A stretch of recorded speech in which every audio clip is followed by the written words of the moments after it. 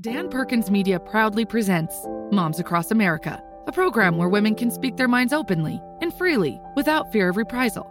Moms Across America is about the issues of the day confronting America from a mom's point of view.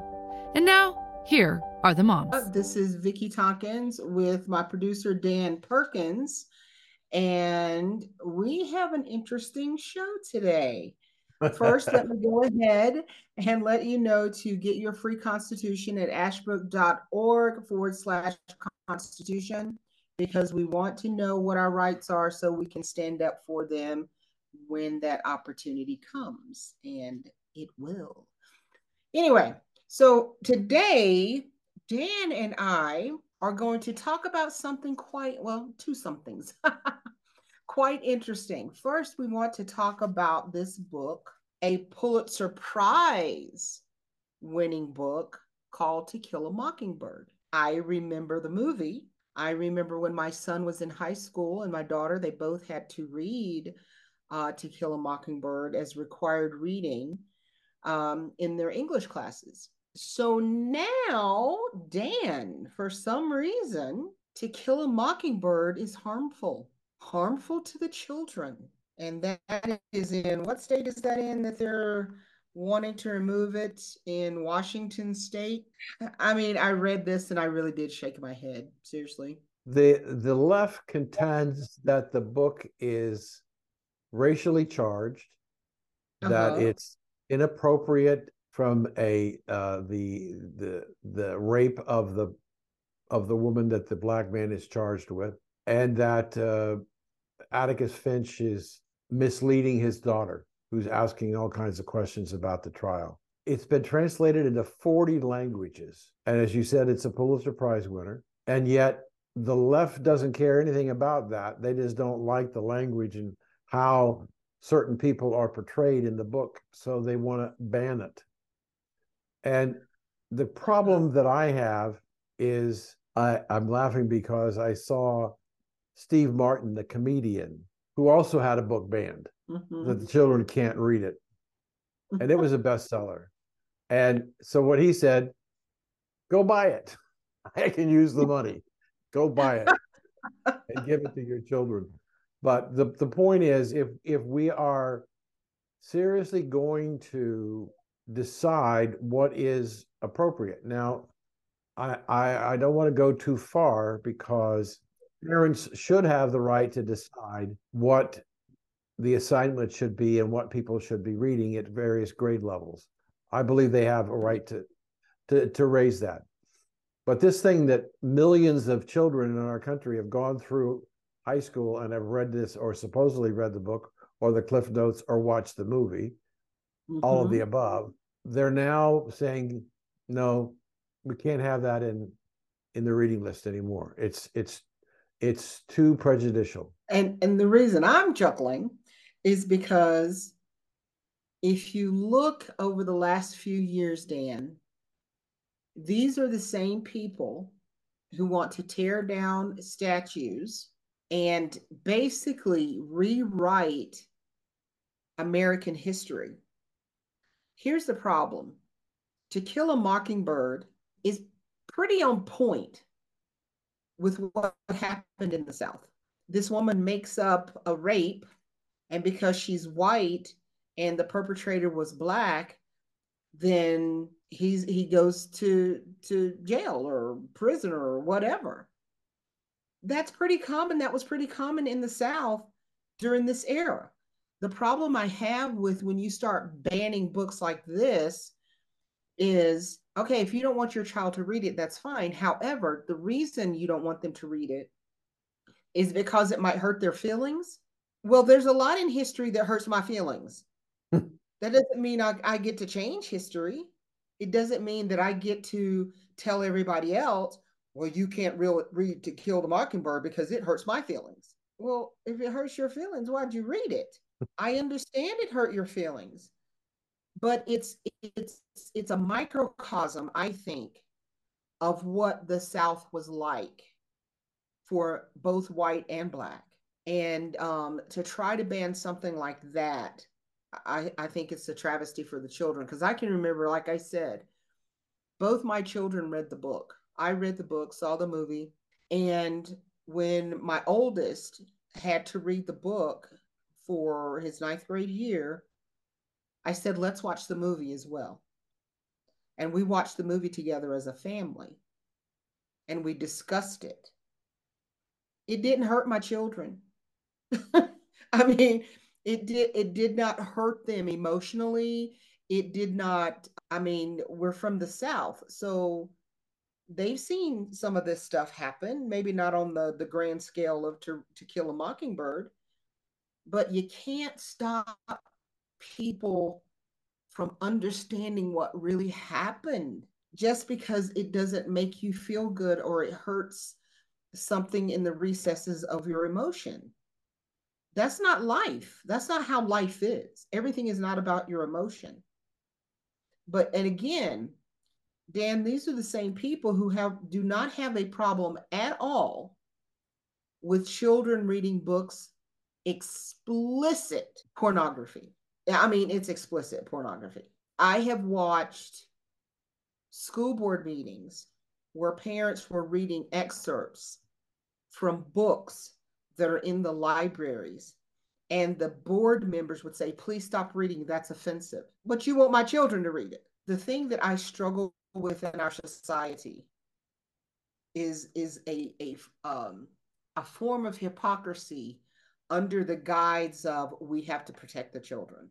That's how I see it. Okay, I don't disagree with you. As a person who's about to release a historical fiction book in a couple of weeks, I spent probably half of my time reviewing what was going on in the country at the time of this book. So there's a lot of history in this book that's true.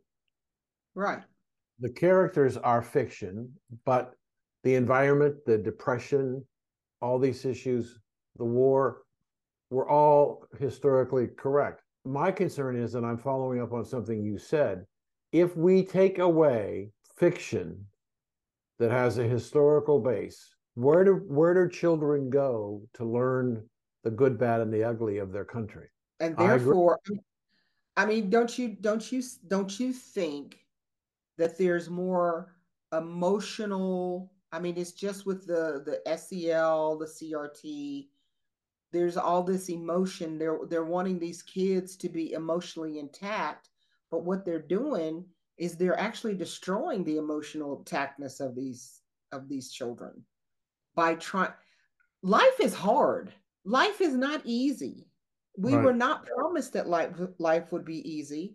And so to tell a child that they can't read history, like you were saying, and be able to understand it, the good, the bad, and the ugly of it, because we have good, bad, and ugly in our history. That's in everyone's history. That's not helping them. Sexual things that are in books now that many of these progressives want kids to read, that's not a necessary thing. That's not history. But to want to get rid of Kill a Mockingbird, I'm sorry, I think it's a great book. It is, and the idea that we want to provide the best possible education for our children. Mm-hmm. But if we have conflicts like we have in the education system today, I mean, look at the message that the Harvards and the UPenn and all of these Ivy League schools are sending to their students from the administration, from the top down, about the Jewish people. Right. That they should be wiped out. Why do we have an education system that is allowing the academia to preach in favor of killing all the Jewish people between the river and the sea? And they're protesting, and they're not being anywhere near logical, but I believe they're being influenced by not only their teachers, but the administration, but also years of teaching the wrong things and right. corrupting the mind of generations of people. And the idea that we can have the president of Harvard support a genocide against the Jewish people I mean, we got 3 minutes. I'll ask you the question that I asked on a couple of shows. If we have under the Constitution a right of freedom of speech, do we have under the right of speech, free speech, the right to call for the destruction of another country? I don't think so. I don't think so either. And the Congress voted against Tlaib yesterday to censure her. And they had 20 Democrats who supported the resolution. I look at that and I say, our country must be in serious, serious trouble when we have elected congressmen and senators who are saying it's okay to support Hamas and to use, there are people in our education system that are using Palestine free from the river to the sea who don't know what that really means. It means the elimination of the state of Israel and all Jews. Correct. But they get caught up in the swagger of the quote. But we got an education system, and I really don't know how you change it. I don't know where you allow Hamas to send over 6,000 missiles to the Israeli community on the first day of the war. And first of all, do you think that there was anybody in Hamas who figured that the Israelis weren't going to respond? They would be foolish if they did. Yeah, and what would they have if they so what happens is they and they're still sending missiles over. So they're allowed to send missiles, kill thousands of people, and now people want to have a ceasefire. Yep. I mean, there's no accountability in the rhetoric for what they did on day one, and that just how we can have congressmen and senators and presidents of colleges and universities support the eradication of the Jewish nation, the Jewish people, makes no sense to me. We got 30 seconds. Well, I want us to finish this up once we come back from the break, because I think there's a lot to that. And some may be thinking, well, how in the world does this have anything to do with To Kill a Mockingbird? I think it has a lot to do with this. So I want us to kind of talk about that once we come back from the break. Moms Across America will be right back here in a moment. Inflation for most people is causing them to use their credit cards to try and make up for income shortfalls. How big is this problem? In the second quarter of 2022, Americans added $46 billion to their credit card balances. Some of that could be you. The Federal Reserve Consumer Credit Report showed that the rate of interest on credit cards went from 14.56 to 16.65%. Those Americans struggling with credit card debt saw their delinquency rates escalate from 1.66% to 1.81%. The Cambridge Debt Consolidation Program may be able to help you reduce the interest rates by 2/3 and cut your time to pay off the debt from 30 years to as little as 5 years. If you're struggling and you want professional and objective help getting your credit house in order, then call 1-855-435-2066 or go to Vickey Tompkins, and we're back for the second half of the show. We have a special treat today with our producer, Dan Perkins, as Miss Annie is out in Washington, D.C., letting her voice be heard. So we ended up and we were talking about the conflict in Israel. We were talking about To Kill a Mockingbird.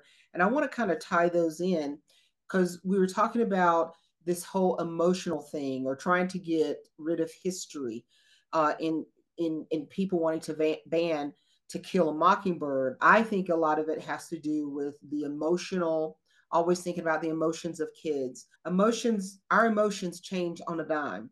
So that's not the first thing that we need to teach children. And secondly, we were talking about how in colleges we have all these same kids who are dealing with this emotion thing. But I really think this has to do with wanting to change history. Bottom line, Israel has been around, the Jewish people have been around for thousands of years. There has never been a Palestinian state. The Palestinian people, they've never had a quote unquote homeland.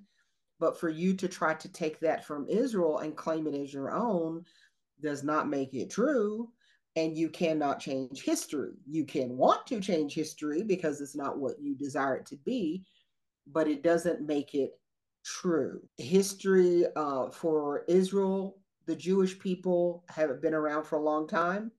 And for many decades, this group of people have people have tried to destroy these people for centuries. They've had to fight for everything they have. They have been promised the land of Israel, and if you believe in the Bible or not, it's there. It's in the history book. So I think this ties in with this constant move by progressives to change, alter, or altogether get rid of history. And as long as there's people saying, no, this is what history is, you don't have to like it, but that's our history. And what is that saying, Dan, about those who forget history are bound to repeat it? Right. So that's my take on putting these two together and this whole thing of wanting to change history. Some of our history is just downright nasty. I don't like it. I don't like that people have had to suffer. So, and I think the Israeli conflict ties in with that. So I agree with what you're saying. I think that I saw a story about this recent event. There was a statue in Richmond, Virginia, on Monument Avenue of Robert E. Lee on his traveler's horse. And I believe that was taken down and it was put in a warehouse. But we found out last week that some people came and melted it down. No. It's gone. It's gone. And so I remember many years ago when my wife and I were in England and we went to Exeter and we went to Exeter Cathedral. And at the height of this cathedral, the people were unschooled and ignorant, but the priest in the church, when they built the church, the outside of the church was all carved in stone and they were like storyboards. And so the priest would take the people to the church and he would teach lessons about the Bible and about God based on what was cast in the stone in the church. It seemed to me that Monument Avenue and other places around the country that had Civil War soldiers, whether they were Northern or Southern, is irrelevant. It created an opportunity to have our children learn firsthand what happened in this country in the Civil War, how many people died, what was they were fighting for, what were the messages. If you erase that out of history, you take a huge hole of how we as a nation evolved. As you said, people who forget their history are destined to repeat it. I think that whether it's To Kill a Mockingbird or whatever it is, we need to make sure that in our education system, we do teach our children about the history. If you look at history books today, the Civil War is maybe a couple of pages. That's it. And yet it was a huge thing in our country. So we're quickly losing our past, and it's going to have an impact on what our future. And speaking of future, the second thing we decided we wanted to talk about, ladies and gentlemen, was what happened at the elections in Kentucky and Virginia this past week. The governor of Kentucky was a progressive Democrat. The feeling was that he was vulnerable because he was like a clone of Joe Biden. Everything that Joe Biden said that needed to be done, he passed emergency orders and got it all done. Closed the schools, closed the businesses, on and on and on. And so the feeling was that he was vulnerable as the people were reacting to more and more information coming about the pandemic and the drugs and what happened. He won. The Republican did not beat him.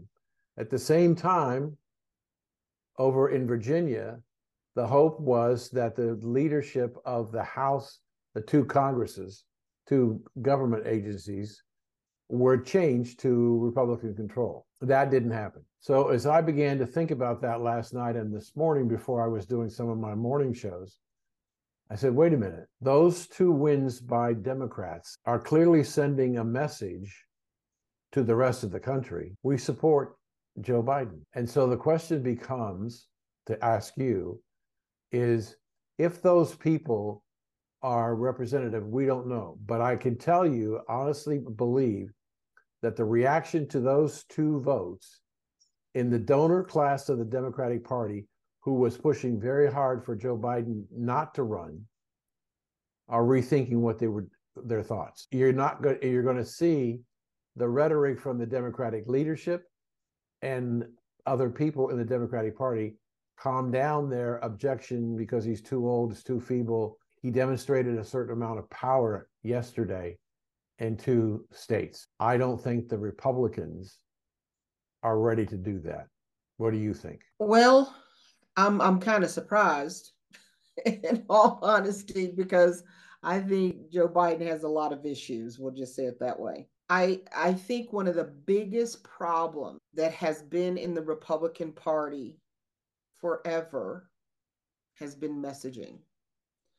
We just assume, because I believe the Republican Party has the right message: freedom of choice, freedom to run your own life, and not have to be controlled by the government. I think the Republican Party has the right message. They just do not message it correctly. And what I mean is, they're clueless. As a whole, I'm not saying everywhere, but as a whole, we are clueless in getting the message to the people of, we are the people. We are for the people. The Democrats have a great messaging entity. I don't know who is behind all of it, but they are able to message something that causes people to agree with it on many levels. Now, that could be because they have the ability to have all of media. They control media, so they can get their message out there better. However, I think it's all about messaging when it comes to the Republican Party, because, and I told you this during the when we were talking to pre-show, that you will never, under any circumstances, convince me that Joe Biden got 81 million votes. Because to say Joe Biden got 81 million votes means that he got more votes than Barack Obama, who was the first Black president, they tell us, and I'm not buying it. You'll never convince me that he got 81 million votes. A man who could not even get 35 people in a room, because people want to see their candidate, and he just was not there. So I'm not convinced of that, first of all, but I think the biggest problem the Republican Party has is messaging, not the message. I think the message is great. We just don't know how to present it well, because I think most Republicans in leadership walk this fine line of not wanting to offend instead of just giving the doggone message. Stop trying to pander and just give the message. Now, Democrats are very good at pandering, but they've done it for so long and do it so often, people don't see it as pandering. But Republicans are so afraid of being labeled something that they don't say anything. They just, and when they do say something, it makes no sense whatsoever. So they know, Democrats know when they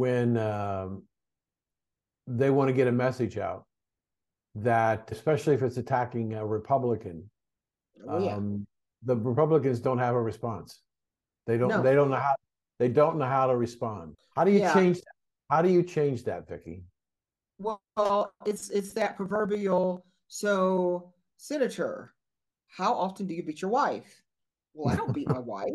It's that, it's like, why are you even answering a question that's not even relevant to anything? I think it's this, like I said, I think this is fear of being labeled a racist, of being labeled, you're not for the people, you don't care about the people, you don't know what the people really want, when in actuality we do. Because what I see, just looking at politics as a whole, that Republicans are more out talking to the people and finding out what is really important to them. I don't see that with Democrats. They tell you what's important to you. They don't ask you. Whereas the Republicans, they go out and they ask those questions of the constituents to find out. So when they do, and I'm not saying this is for all of them, because trust me, there's a few I think need to go and change parties. So when they do go and present something in their slated position, it's from the people. But we're just poor messengers. And I don't know, I to be honest with you, for me, when I go out and I'm talking to people, what you see is what you get. I'm not trying to hide or throw shade on what I truly believe and what I feel is important. And I think because of this fear of being labeled, many Republicans do that. And they're not being who they are. Well, this is Dan Perkins sitting in for a mom. And thank you for inviting me to sit in with you today. Conversations that we've always had are terrific. Thank you. It's time to say goodbye. Yes. Moms across America, thank you so much for joining us. And always remember, moms across America, you are America. And we'll see you next time. Bye-bye. Thank you for joining us today. And we'd like to hear your comments or questions. So go to bwradionetwork.com. That's bwradionetwork.com and give us your questions or comments. And thanks for joining us today.